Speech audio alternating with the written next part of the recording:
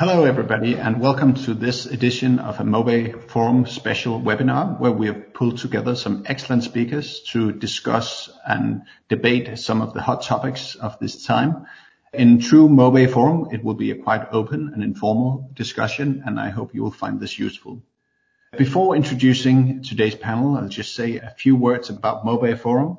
MoBay Forum is an industry organization that was founded in 2000. It has, since its inception, been driven mainly by banks, but also technology providers and other relevant players have found their way to MoBay, all seeking out this special relationship, this MoBay family, as we often hear described.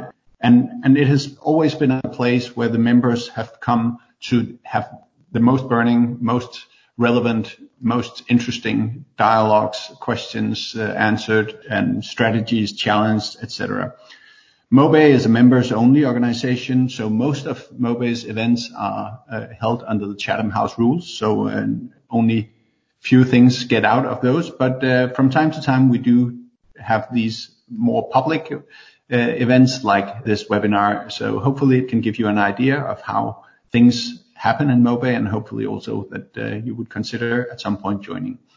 So I would very much like to introduce today's panel. I'm very, very proud and happy to have such a distinguished panel of MoBay Forum veterans. All are active participants in the expert groups that are currently running in MoBay. So first of all, we have Amir Tabakovic. Amir is the CEO and founder of Experience AI, currently working as an executive for business development with mostly AI. He's also a guest professor and a lecturer on AI and machine learning at a number of universities. He's been the chair of many a work group and expert group in MoBay. Currently, he's chairing MoBay Forum's AI and data security expert group. Amir is based in Barcelona, but has lived most of his life in Switzerland. The reason for me to include the geography this time around is that since we'll be discussing the coronavirus and how that has impacted financial services, I think it's relevant to also have the geographical dimension included as well. Next to Amir, we have Jukka Ilutrinen from Giesecke & Devrient, where he is a vice president for digital solutions. Jukka is a MoBay Forum board member and also a co-chair of MoBay Forum's digital ID expert group, and Jukka is based in Helsinki, Finland. I'm also happy to include Mario Brekic, who is a product owner at George Lab, part of the Erste Group. George Lab is Erste's innovation platform for open banking. Mario has also been an active participant in MoBay for quite a while, and he's now currently the co-chair of MoBay Forum's open banking expert group. Mario is based in Vienna, Austria. And last and probably least in such a fine company, it's me. My name is Christian C. Sorensen. I'm a co-founder of Norfico and strategic advisor to banks and technology providers on payments and emerging financial services. I'm based in Copenhagen, Denmark, and I've been involved in MoBay Forum for many years, representing different companies as members. So without further ado, let us say hello to our panel. And the first quick question I would like to ask Amir, you've been in MoBay for a long time. Can you just say a couple of words about how you have benefited as a MoBay member? Sure, Christian, thanks. As you mentioned, MoBay Forum is something like a family to me because I joined 10 years ago and I could benefit from MoBay Forum on the professional side, but also being able to meet with people who share same interest and same passion for digital financial services. Excellent. And what about you, Jukka? Just a few lines on your benefit from MoBay. Thank you, Christian. So, very much echo you and Amir. So it is a very kind of a family type of organization, so that you actually share information very openly, which is very different to any other organization or conferences or industry bodies that at least I have never participated. So, and that of course gives you many benefits. One of them is that you really get to the roots of the knowledge. And then secondly, you get to know really people who are expert on their domains. And by the way, they are really also very nice people. Good to hear you, Jukka. And Mario, representing a bank into the MoBay Forum, just a few words from you as well. What is the benefit that you as a person and the bank you represent gets from your MoBay membership? So I can only agree with my esteemed colleagues. I think there's a very tight-knit group in Mobi. And what we specifically get is it's a group of people that you can also ask in confidentiality in like a secure environment how they're dealing with some of the issues that you're dealing with and actually expect to get a meaningful response. Whereas usually there's a lot of this kind of a competitive atmosphere, let's say, where people, even if they're dealing with some issues, don't want to maybe admit it or get into the details, or they don't want to actually actively help you solve them. Whereas in Mobi, that's not the case. You don't really feel that type of energy. It's more of a let's come to a common way of solving the problems better when we're dealing with on both sides. So for me, it's definitely a big benefit. Thank you, all three of you. I can only concur to what have been brought up. And as you said, Mario, we are talking about the things that matter. And of course, a big thing that matters to all of us right now is the current situation brought on by COVID-19.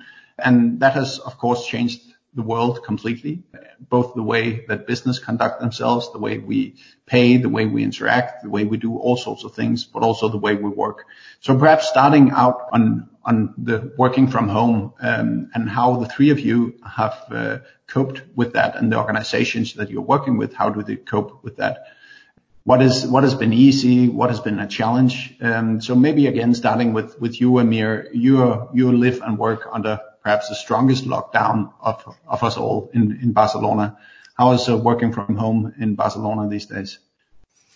Yeah, it's challenging, but first of all, being able to work from home is actually a privilege. And, I'm grateful that staying inside is an option for me, because our challenges are minor in comparison with someone working in the emergency room, for example, like my brother, so the problems like, can my broadband internet connection at home support 4 web meetings running in parallel, or, which rules to apply when both of my kids have to share one laptop? This is actually not a huge challenge.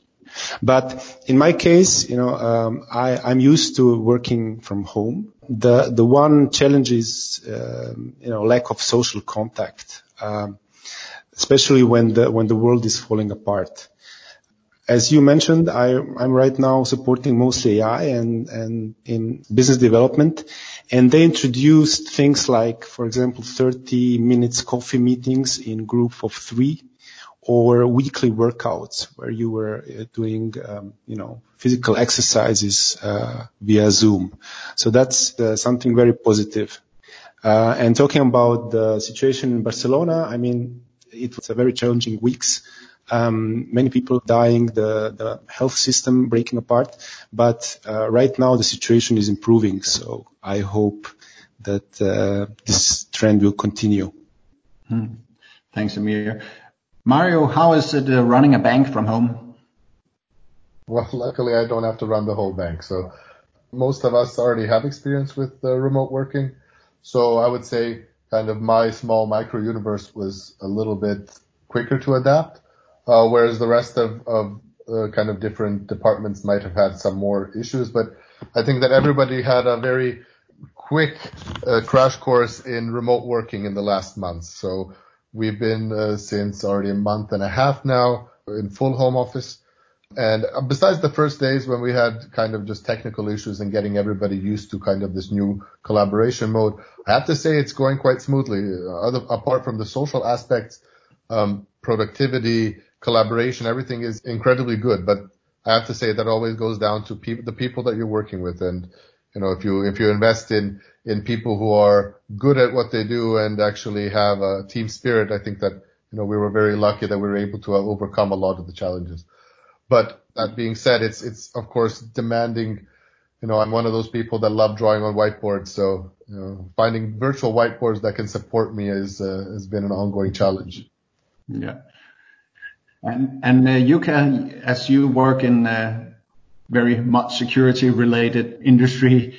How has it been for you? Have everything been in place? All things being ready to be fully digital and fully remote? How is it working from home in Finland? Thanks. Well, it's been actually quite easy for myself and actually for my teams, the closest team, what I'm heading, and also to my colleagues, because I have actually the virtual teams and we are a global company. So from everything from west coast of US all the way to Australia. So people are very used to that one. The time zones are not challenges. The tools are not challenging. Actually, the biggest challenge is that everybody is now online, which means that then you are spending even more time over your laptop and desk than you should probably. But of course, there are, even for us, like a company who also provides services in the financial sector, there are actually major challenges have been, but I think that we have managed them well. For example, from the production. So we have a big production size warehousing in China, actually in the region where this all started. And that started to impact, of course, our businesses from the very beginning of this year. So, and then when you go to the physical world, just like Amir said, so there are many people also in our company who just need to go and be, for example, in the personalization side or production side. And of course, our way of working is much easier and much more safe from that point of view. Just on my close vicinity, well, we do also, for example, some of the very high tech security stuff, which requires, for example, the security certification on the common criteria, which means that you need to actually work and do the development in a very special security areas. And we have, for example, operations in India and some of our R&D guys, so they cannot go there because there is not just a lockdown, but it's actually curfew. So you cannot travel anywhere, which means that we needed to, for example, have some of the people working and actually living in their office so that they can actually provide the services. So, but yeah, personally, I mean, I'm also a bit relieved because I've been traveling a lot, and this kind of a travel bans, it's kind of a great, at least for a while.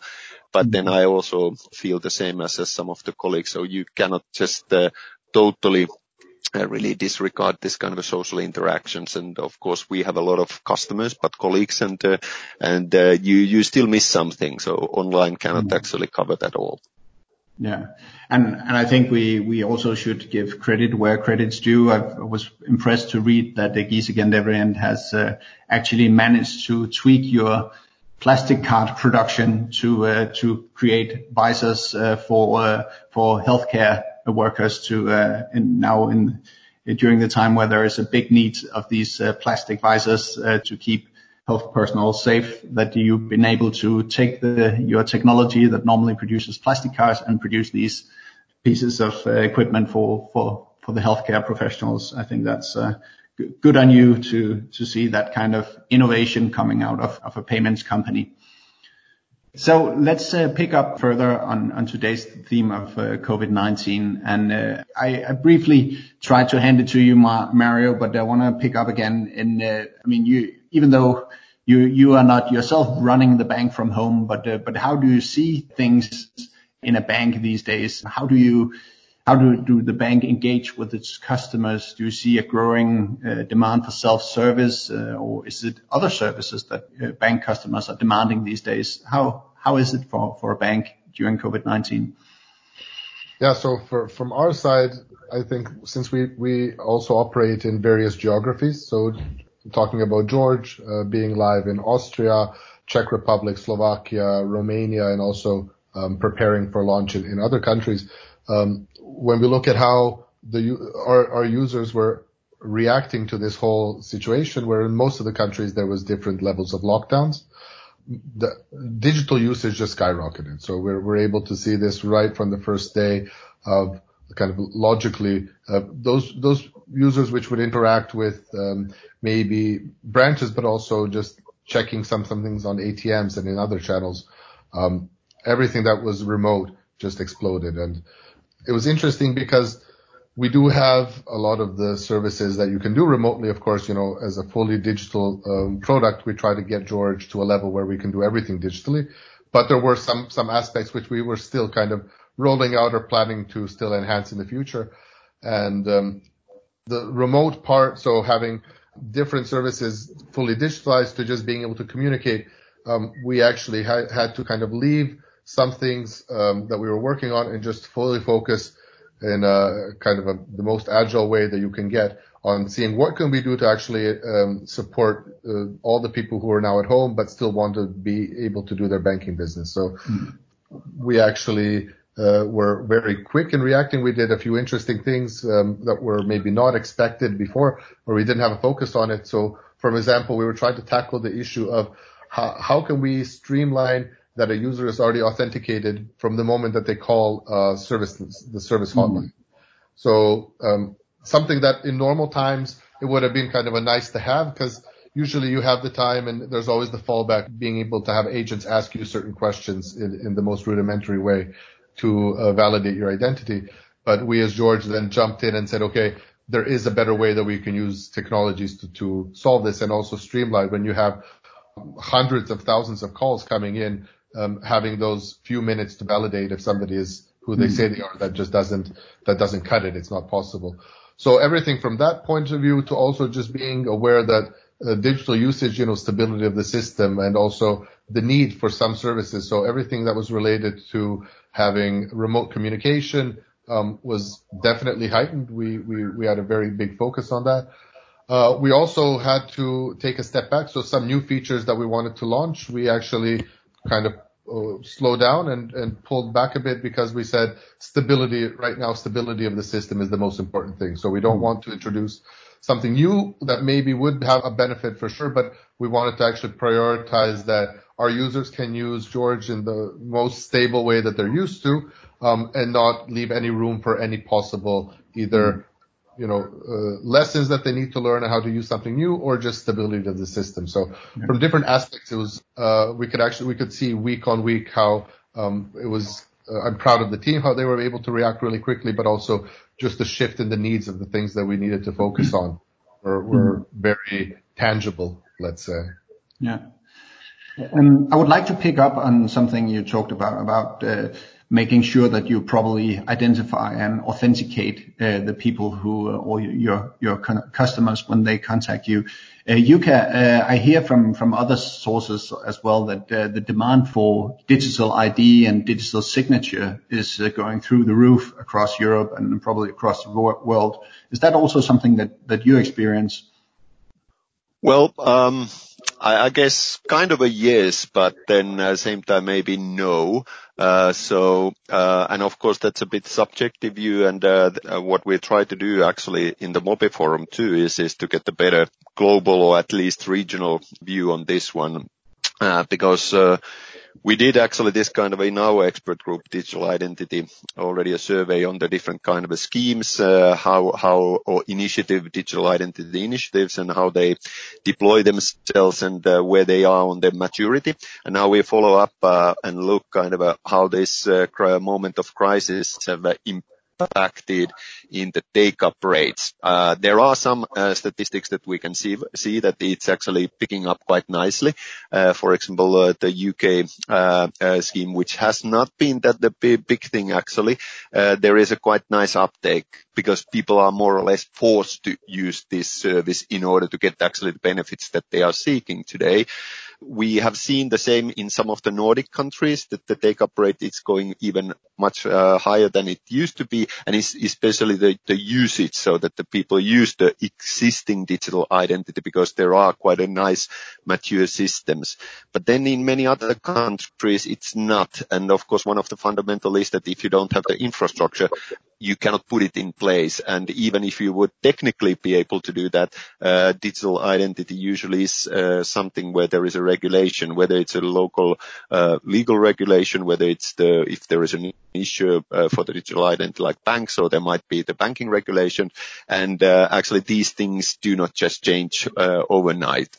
So I see that there is a little bit kind of a pros and cons, but at the same time, of course, there is a lot of, let's say, digital identities provided, for example, like Maria said, by the bank. So, I mean, they are digital identities, and people can now use the services much more actively. So it might not be that it's a kind of a digital identity given by the government or being able to enabling different type of services, but at least the banking services, and in many cases, actually, these are credentials which enable other services, and that type of usage is definitely growing. That's what we see. Maybe your other point on the digital signature. So, I think that it's even a little bit less mature. So there are digital identity schemes, at least that what we have studied and be more familiar. So usually they are not having that mature digital signature services, but they are being developed. What I have a personal experience is that during the now last month and a half also working online or only online and using services for different kind of a service providers. So digital signature, I don't know. I used to use digital signature probably during the last year or so, maybe once. Now during the last 1.5 months, I have done it already 5 times for different purposes, for governmental services actually, but also for the services like or applications like just signing a job contracts like this. So again, I think that this requires a really infrastructure to be in place. It requires that there is a certain regulations in place. So kind of a speed up that by snapping the finger is a bit more challenging. But what is obvious is, of course, that the need for a good, trusted digital identity and the capabilities to use for example, a digital signature is absolutely now having a momentum. I would like to pick up on some of those points maybe a little later, but just a quick question: what is the role that the banks can play in the accelerated rollout of digital ID and digital signatures? Well, that's a very good question. In my opinion, and what we have also concluded in our expert group, is that the banks have first of all an excellent position to provide this kind of a trusted digital identity, because they have this trusted role in I would say, in any society or country that we all live in. In many countries, actually much more trusted than, for example, law enforcement or police and so forth. So from that point of view, I think that the banks absolutely have the role. And what we see is that again, the banks are seeking now also how this kind of a capabilities that they have built, how those could be leveraged also by other industries, other service providers, and potentially, if not already used, also by the different kind of a governmental agencies. But again, the challenge comes that you need to have something, you need to solve this kind of a regulatory topics in order this to be done. But again, I see that the banks have now see that there is a momentum, and this is probably one of the quickest way. We have for example, one of the members from Canada, the TD Bank, and in Canada there is already the national identity scheme and the infrastructure in place. And now what we hear from TD Bank, they are really kind of looking now how and in what applications they should prioritize the implementation of the digital identity. Yeah, it seems like it's becoming part of the resilience of any country these days, where we are forced to do everything digitally, or as much as possible digitally, that the higher degree of digitization that a country has, the more resilient it is to this current situation. Is that a fair assumption? Yes, I would very much agree with that kind of a conclusion. Yes. Yeah. But with all of this increased and accelerated digitization, we also see that we of course generate more and more data when we use more and more services digitally. Amir, you being the data expert among us, if we take the positive view on this increased amount of data first, What opportunities does this bring? Thanks, Christian. Plenty of opportunities. Let me just highlight two. The first one is automation. So efficiency gains by removing human from the loop. So I predict that most of the banks will automate many tasks that today require human labor and are repetitive and are costly. And when I say that, I don't only talk about back office work automation. Where we see the biggest impact is on the highly educated white collars worker side. So if you're a compliance, legal, portfolio management professional, think about the amount of work that you do daily and which is repetitive, and then start questioning yourself, what other more creative activities could you start doing? And the second effect is, I would say, replacing all the expert systems which are in the bank, on the bank side, with much more predictive or prescriptive applications. And this will increase responsiveness and adaptability of your systems. So instead of just relying on hard-coded rules, you will be able to check the input data that you receive and then pick the best rule, best solution for the given case. Also covering the edge cases where usually the banks are not so good at. Mm-hmm. But this, of course, comes at a price, I assume. I mean, these days we see the number of unemployed people skyrocketing in most countries, and isn't what you're suggesting is will that not just cost more jobs, or can it potentially generate jobs? What is your view on that? Well, I personally think that many activities which we are doing right now are just not. We are basically we are turned to a machine from the system. So I see this more as a liberation of this repetitive and often boring tasks. In my opinion, we all have to adapt to the fact that on one hand, we will have to become more creative, specialize more on the task where humans are more competitive than the artificial intelligence today. On the other side, the question is if society will really need as many workers in the future as we need today. But that's, I think, a question to the politics. And maybe it will be even nicer if all of us work a bit less. Yeah, who wouldn't want that? But when we talk about the way that all of you guys are working from home now, and the way that we all probably are using digital services even more, and the way that the bank customers that Mario described use their various digital solutions to engage and interact with the bank, surveillance and that kind of data ethics discussion is bound to pop up.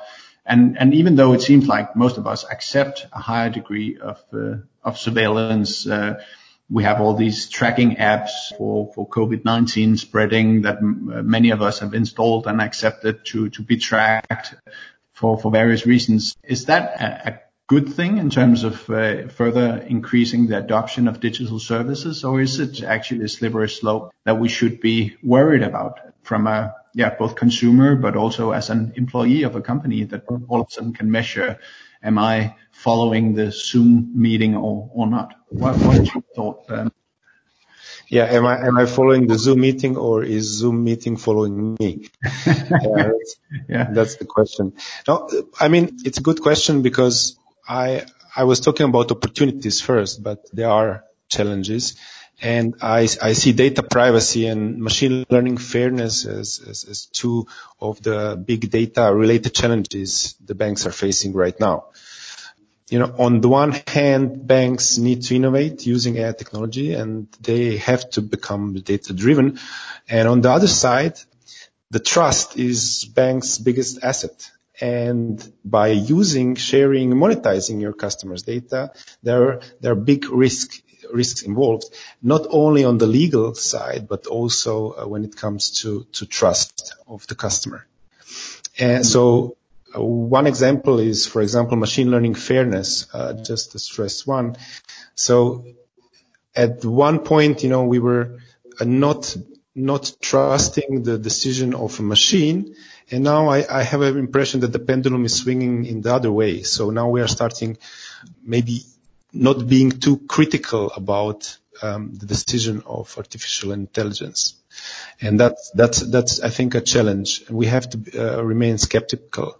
And when it comes to surveillance, I mean, it's good to be paranoid. I would like to paraphrase Nicholas Nassim Taleb. He says, it's the paranoid can be wrong 1,000 times, but if you're not paranoid and you're wrong only once, this can have terrible outcome. Mm. And we as a customer, we are on the weaker side. There is this asymmetry of power problem, and as long as you're on the weaker side, you should always remain paranoid. Yeah.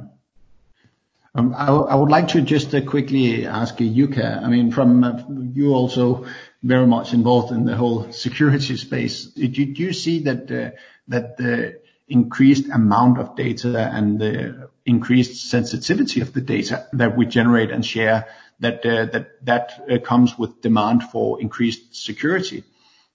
Yes, so that would be the very simple answer. So, of course, I mean, we live in the different type of worlds compared to what kind of a society structure, governmental structure, what do people trust, what do they not trust. So there are, of course, these countries, for example, in Asia, Singapore, China, where you have, for example, the applications like you mentioned, this kind of a corona detection apps, or however we call them, been quite widely adopted, and people probably do not have that many concerns because the adoption rates are, I would say, relatively high, although not everybody is using them.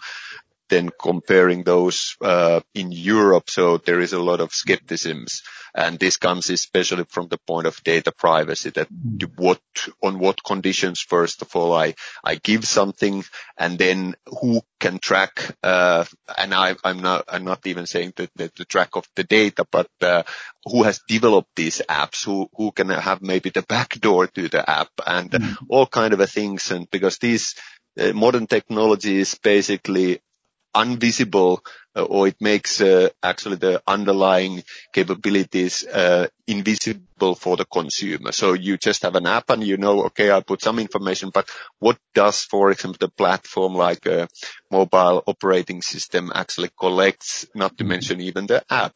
There is a lot of things, and this is a big challenge. I think that then maybe I'm one of these guys, like Amir said, being very paranoid. And I'm always a skeptic on this, and I like that there is a very strong emphasis on the data privacy. But at the same time, I mean, I live myself in Finland, in the one of the Nordic countries. They say that we should be the happiest country in the world. But even here, you can see that when actually people were asked to balance basically the health and the data privacy, so health actually was much more important. So people are willing to give away some of the data privacy in order to get, for example, the better position on the healthcare, whatever that means. Could be on the this kind of tracking apps, which are also planned to be introduced in Finland.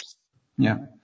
And Mario, from a banking perspective, the way that you work with data, or the way that the bank customers expect you to work with their data, have you felt any changes as a result of COVID-19? I was very eager to hear the answers from the two colleagues, but actually no, I don't think that we would have a different approach or different strategy in like a pre-COVID time and now, because it's one of the things that simply we need to take seriously regardless of the circumstances.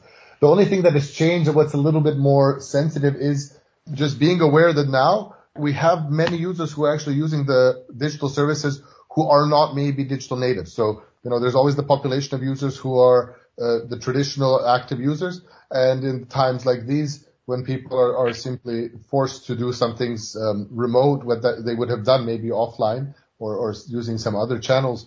So there are users who are simply a little bit more, I don't know whether we should call it paranoid or just not used to digital channels. And we have to just be aware that we have users who are also maybe a bit more sensitive to these things, and just to keep that in mind. But for me, it's also like, from a design point of view, it's also a really incredible time to also be able to see, especially those users, how they're using your product. So it's something that's like, let's call it the type of usability test where you can see, okay, are the users who haven't been the traditional active users up to now, did you build something well enough that it actually works as it should, that they understand how it should work? And also, I would apply the same thing for your data privacy issues. So if those users who are not used to it and maybe all have some special concerns, was the data privacy policy and the way that you were treating things up to now, does this also give them a peace of mind? Do they still also have faith and the trust?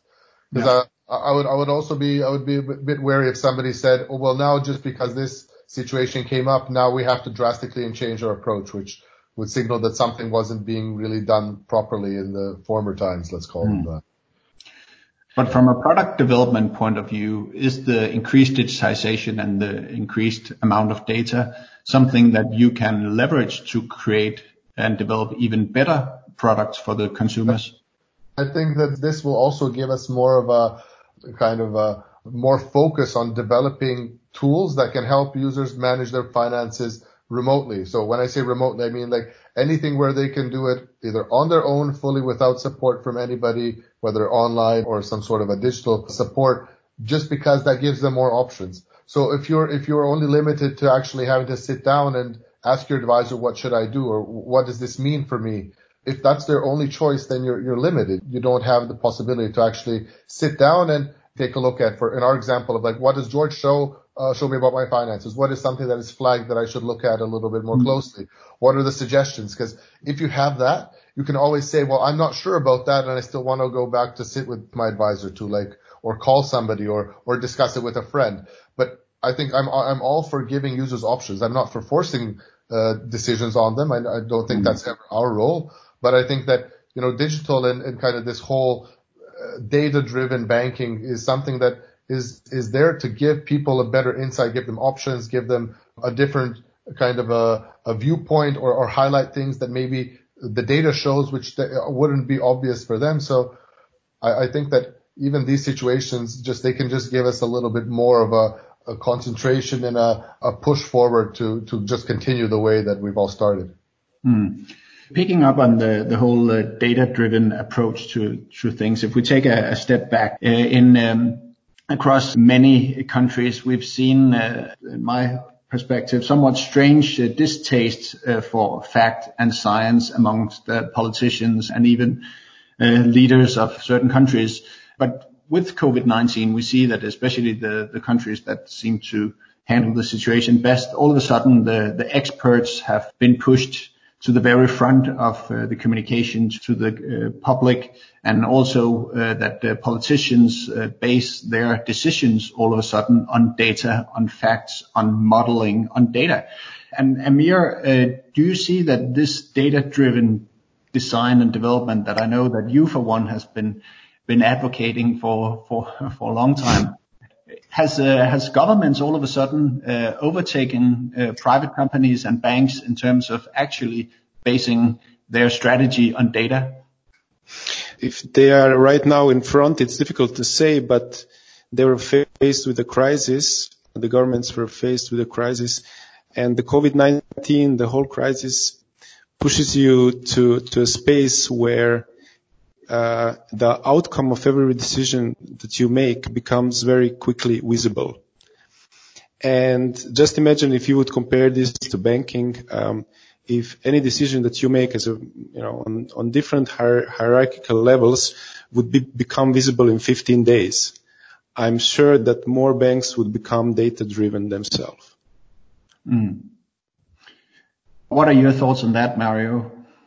I can only agree with Amir, even though I would say that the industry is evolving, not all banks are equal. Some are very much some would have objection to that and say, no, we need to improve it. And some would say, well, that's fine because they're just, they're used to a different way of working. So I wouldn't generalize it.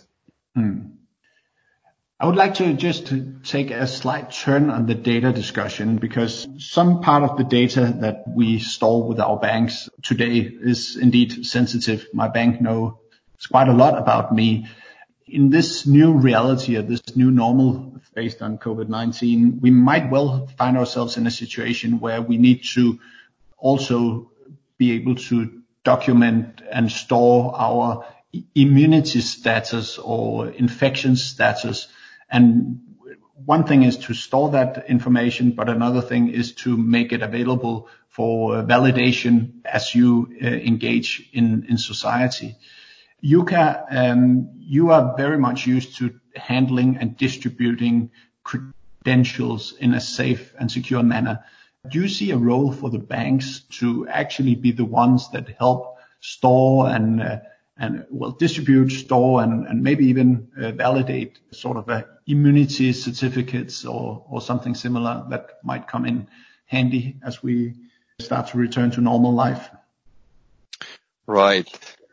Good question again. So I would like to think that this type of information, which is very, let's say, sensitive information, and there is a lot of sensitive information, of course, existing already, and they are in a different type of databases typically. Some of them are decentralized, and then if they are decentralized, so you could have some sort of a form factor, whether it's a card or something else, could be your mobile phone, where you store it, and there are, of course, technologies to secure it.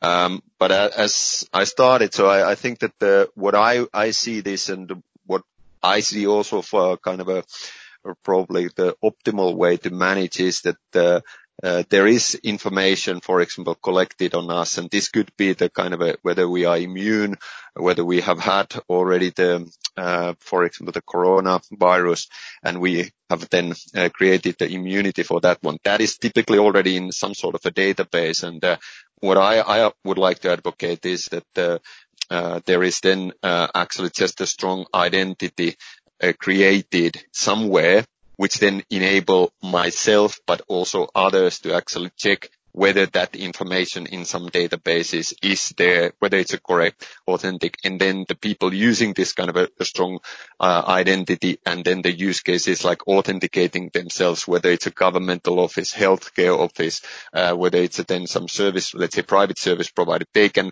have that information there, and it could be digitally signed and all that. So, and then in this respect, I believe again that the banks have an excellent opportunity to be part to create this digital identity and infrastructure and provide elements there. Because what we hear now also in this discussion, banks have this trust, and that's a very unique, let's say, factor that not many even governmental agencies always have. And if you really foster this one, there is a possibility really to bring this to the game. So I kind of like to see this more like a way that there is a really strong identity established, rather than then trying to distribute this information everywhere and then create a separate infrastructure for that, because then there is a cost for that one. Any kind of a device that you deliver and distribute, there is a cost, rather than you have a one-way identifying yourself to somewhere like a database and then using. And knowing also that there are a lot of different opinions on this kind of that you centralize everything, but at the same time looking the world that we are living, so most of the people we have given our almost kind of a whole life to the Facebooks and the like. So I tend to believe that that shouldn't be finally the problem. No. But I mean, for me, it sounds pretty much like some of the same things that we have been discussing in the payments industry for years and years, making sure that we have security, interoperability, acceptance, and all of that in place. So for instance, assuming that we will not have a definitive cure vaccine in place, but assuming that I need to document my status before getting on a plane to fly somewhere, And of course, the same way going back, so that I know that if I fly from Copenhagen to Sydney, that I can get on the plane in Sydney again, because I can authenticate my COVID-19 status before being let into Australia. Is that a role that the banks and the bank and payment infrastructure could help solve? Do you see that, Jukka, as something that we could do on the rails that we already have in place? Well, I think that yes, bank can play a role. Just taking the example of this kind of a COVID, that are you allowed to take a plane because you don't have you can get the infection anytime. So, which means that you need to be pretty much online capable, which means that, for example, whatever device would prove this needs to kind of collect this information almost online. Of course, nothing can be fully online because they cannot detect all the time that did you got the virus. But if you were checked, for example, 2 days ago, you might have still a 2-day time to get the infection, and how can you prove it? So again, best is that there is probably some sort of online capabilities, and then whether you store really something in a device which you carry, whatever form factor, or whether it's in a database. So you need to have this kind of a online connectivity. So that's one of the aspects. And there, of course, again, banks would have an excellent opportunity. So if it's, for example, your banking app, it's your mobile wallet provided by the bank, or it could be, of course, related to your payment card as an example, because you kind of carry your identity with your payment card, and this could be connected then to certain kind of information. So I think that the banks have an opportunity really to use the infrastructure that they have created, because it's a global network for the payment, and riding the same rails.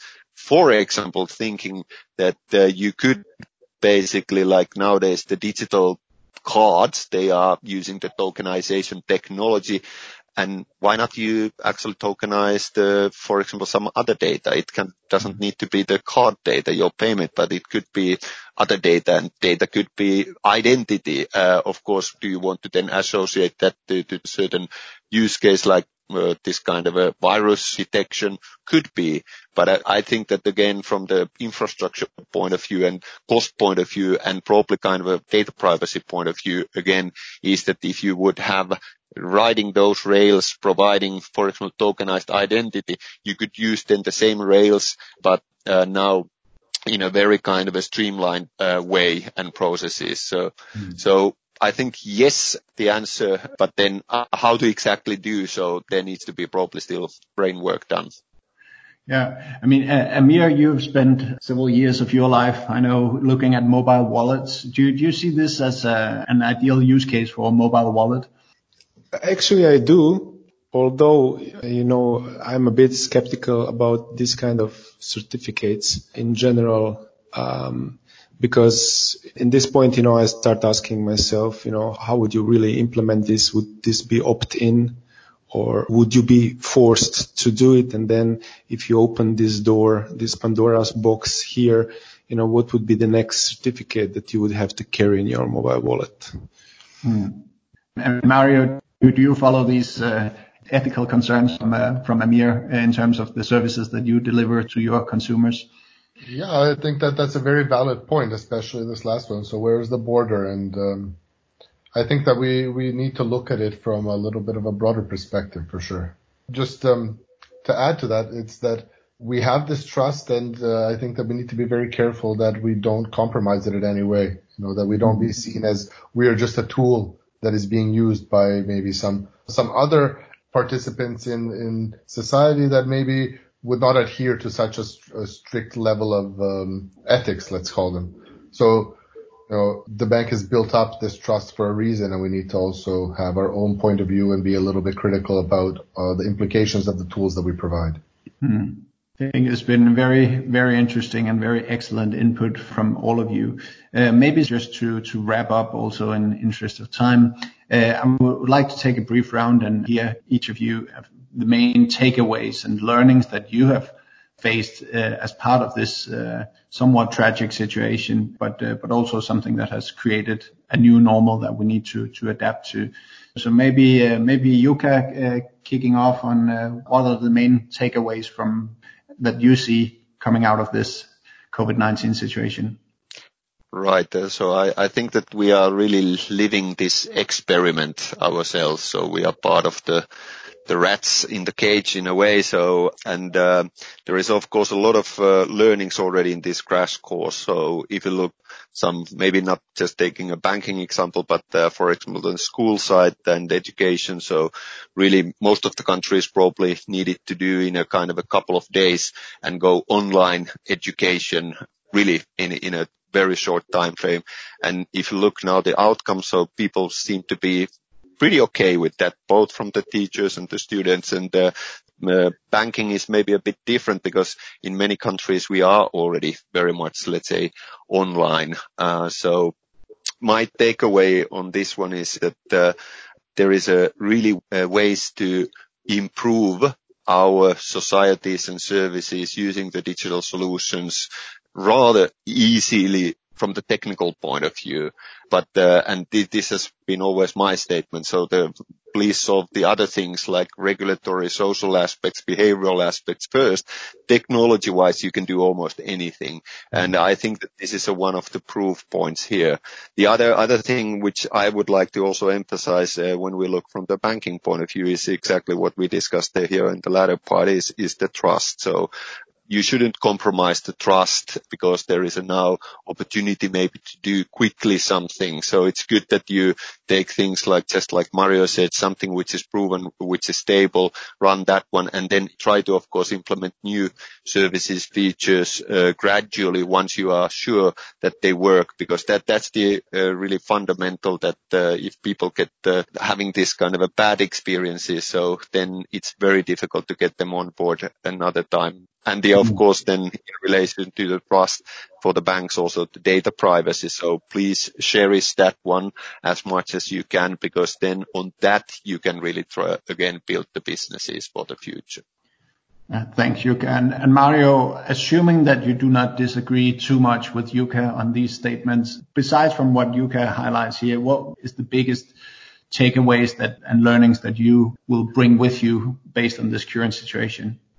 Yeah, so I definitely agree with Jukka. And maybe I just add a few different ones. So one, let's start from like remote working, since we're doing the podcast. Remote, of course.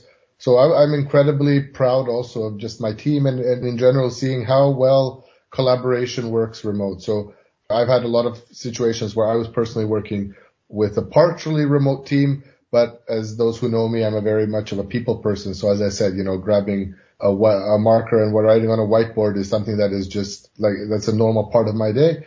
But being able to see how different people can react and work really well collaboratively in remote working, that's my big positive from this whole crisis, where definitely the way of working will not be the same in the future. That's one part. Second part, users or customers, however we want to label them. So it was a very good motivation for everybody to use contactless payments. I have to say, something we don't think about that much, but now, everybody from merchants to consumers, everybody's looking at how can we pay without actually exchanging any money or handing over cards. So contactless payments will definitely come out of this as a winner. Also just shops, like seeing, the difference and the significance of having an online presence for many merchants is also, a big takeaway. I think that people who are a little bit skeptical and saying, well, I still got my shop and I can rely on people coming in, that's definitely not the case. And also for me, the last days, I've definitely been thinking a lot about just how we can support SMEs. So also, in George, we're also building up a group of services specifically targeted for SMEs. And for me, when I see kind of the whole aftermath of Corona and looking at how SMEs and, small enterprises have been definitely the ones who have been hit the hardest, we need to all find different ways and just give them as many tools as we can to help them recover from all of this. So kind of three completely different aspects, but for me, really interesting and at least positive things that we can take into the future. Yeah. And Amir, and just for everybody, Amir has also spent a good part of his professional life working for a bank. So I would also very much like to hear your thoughts and perspective on what will you personally, but also what should banks take away from this current situation? Well, Personally, I discovered that I think for years, my behavior when I was using financial services was kind of very in line with what is right now happening with COVID-19. I never wanted to have a direct interaction with human, even without the face mask. I was always asking myself, why should I visit the branch? Why should I sit in this chair and watch this banking clerk giving a call to another banking clerk, asking something? And I hope that this crisis will be seen as opportunities not to go back, and all these advances that we did kind of, with some push from behind in the direction of reducing friction for our customers. Let's keep all these gains and let us not go back there. I think this is all very excellent advice and observations from all three of you. And I can only conclude by saying that this accelerated digitization that we see across the board is certainly something that I also see as positive for the most part. It's something that will bring businesses, including banks, many new opportunities for improving the services that they deliver to consumers. I also agree that there are certain things that we will not go back to after this. But of course, with all the new opportunities comes certain reflections, certain pitfalls that you should consider. And I think that the conversation that we just had has been very good at highlighting some of these potential pitfalls. And for those of you listening, I hope that you saw this as a good example of a quality dialogue that hopefully sparked some ideas or raised some concerns with yourself. And this is what we do in MoBay Forum. It is open, honest discussions. We're not afraid to admit when there's something we don't know. We're not afraid to admit when something goes wrong. And this makes for much more interesting conversations. This is the first time we do this format, so we hope that you've enjoyed it. And we are also looking to have future editions in the same format if there's an interest for that. If you have any questions, topics that you would like to see discussed, please share them on Twitter using the hashtag AskMoBay, or you can send them via email to mobayforum@mobayforum.org. And feel free if you want to be anonymous. We will, of course, not distribute the origin of a question if we do a future edition of a panel like this and take up your specific question. So we hope you've enjoyed this conversation, and we welcome you to follow what else MoBay is doing. We have a lot of different interesting content coming out, so keep your eyes on mobayforum.org or follow us on Twitter. Have a nice day. Thank you.